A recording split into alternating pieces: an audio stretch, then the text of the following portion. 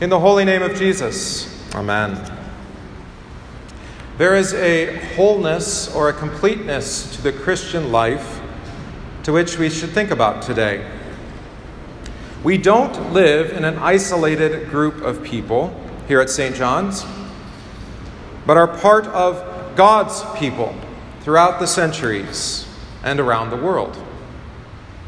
It is in the whole company of Christ's people that we have our place, our identity, and our task. Around the world today, many Christians, as they have done for centuries, are remembering that today is 6 months before Christmas and our Savior's birth, Christmas Eve, rather.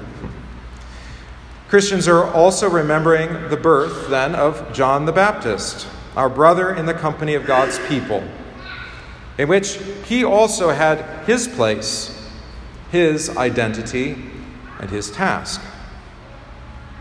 2 boys are born at the beginning of the Gospel according to St. Luke. One born 6 months before the other.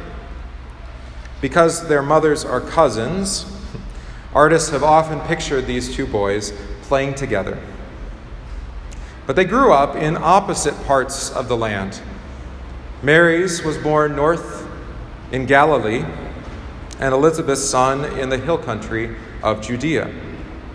One grew up in the house of a carpenter, the other in the home of a priest, which was really a more comfortable and cultured home. So we know that in the hill country and the wilderness, that's where you would see John grow to mature manhood. Like Elijah before him in the wilderness, John knew the winds and storms and quaking of the earth. His still, small voice was the message of his parents, telling him all the work that he would have to do, his role in dealing with God's people, his place in God's people. Now, we aren't told much about all of John's years of training and preparation, of setting and equipping himself for the task, but we know he did. John's father, we heard today, sung of God's dealing with Israel, of the promises that had been made of Abraham, the promise of deliverance, and of the bringing to completion all that God had in his mind to achieve in this world. This young John was not a man without history or without identity. He knew he belonged to the people of God, and had his part to play, the fulfillment of those prophecies of old. Thus, when the time came for John to do what he had to do, he burst suddenly on the scene. A gaunt, startling figure with hair and clothes that declared what he was there for. John had the garment of camel's hair and leather belt of the prophet Elijah. The word of the Lord came to John, the son of Zechariah, in the wilderness. And thus he went about the work that he was made to do, to go into all the region about the Jordan, preaching the good news of a baptism of repentance for the forgiveness of sins. But as sudden, swift, and devastating, even dramatic as his preaching was, so John's life was over. First prison and then execution, John's head cut off at the request of a young strip dancer, the daughter of a marriage-breaking mother, and by a half-drunk princeling. No wonder that while John was in prison, he wondered if it had all been a big mistake. But he did not just slump there and fall apart with the complaints that he had, that he deserved a better deal. Instead, he reached for an answer, where, if there was an answer, it alone could be found. John sent to Jesus with the questions, "Are you for real?" And "Are you the one?" The answer John got from Jesus was nothing that he did not already know. He was given no special word, no special experience or demonstration. Simply, his disciples came back reporting that Jesus only said, "Go tell John the things which you hear and see. The blind see, the lame walk, the lepers are cleansed, and the deaf hear. The dead are raised up, and the poor have the gospel preached to them. And blessed is he who is not offended because of me." Blessed is he who is not offended because of me, of Jesus. That was John's last temptation. Jesus was doing his work his way. But that didn't quite seem to fit the way that John thought things should be done. Crowds had flocked to John, but then they had left him and gone to Jesus. John's message was a stern renunciation of sin, fire and brimstone, if you like. And then here's Jesus associating with doubtful, unlikely sorts of people. The sort of people you would not expect to have any sort of connection with the kingdom of God.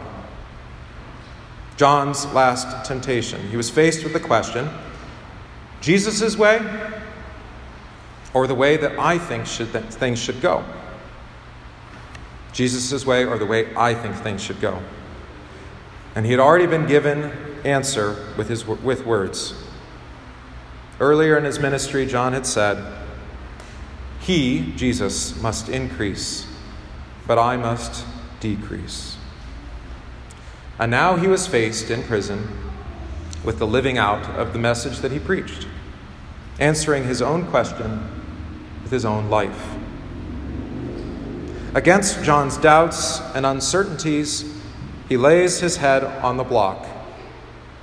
And with his death, he confesses with ultimate clarity, "Yes, Jesus, you are the one.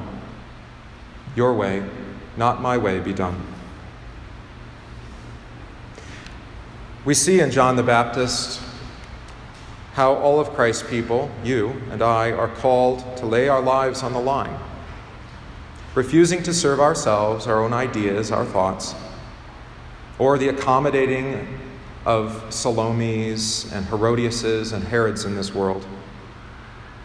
How we are to refuse to make popularity and success a measure of our lives. In John, we see that faith holds on to Christ even through suffering and loss and even death. And even that is Christ's gift. Now, if we were to use the lives of all the saints, including St. John, as great heroes worthy of example, that would always lead us into disappointment. Who of us would lay our heads on the chopping block like John? The comparison with the saints of old would crush us with the wonder of what use or hope we feeble Christians have. But that's not why God reveals and records this testimony of John to us. John the Baptist is most for us when we hear and heed what he said as a prophet, his message, which was a message of repentance, and above all, a message that pointed to Christ. Follow the hand of John the Baptist and the words of John, which all point to Jesus. "Behold, the Lamb of God who takes away the sin of the world." John 1. So he tells us that Jesus' forgiveness is for your sin and for mine, even such unlikely people as you and I are. For all our doubting of God's plans and promises, and for our insistence of our own way instead of Jesus' way, behold, the Lamb of God who takes away the sins of the world. Christ Jesus answers for our sins, even for the sins of John. He is the Lamb slain for our forgiveness, for our liberty from captiveness. His forgiveness makes us includes us in God's company of people. And in that company of people, he reveals to us who we are and what we are here for, just like John. Jesus associates himself with people like you and me. And with us, he would do his work in this world. He gives forgiveness and acceptance. He gives freedom from all that enslaves us. He gives us a life that is shaped and shines with his love, even in the midst of prison and the most dreary of days, like for John.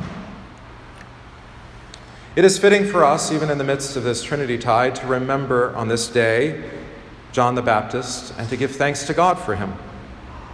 We thank God for all on this day who are thanking and praising throughout the world. But we thank God for each other, too, who through and above it all give thanks, not simply for John, but for who John pointed to, Christ, who is the one who joined us to himself and to one another with love, and holds us all through death, and even through the death of John, whose birth we celebrate, but whose another birth we will celebrate in 6 months, God willing, from today, the one whom John the Baptist heralded. John, even today, serves us still, as he points us to the Lamb of God, who takes away the sin of the world. Thanks be to Jesus in his holy name. Amen.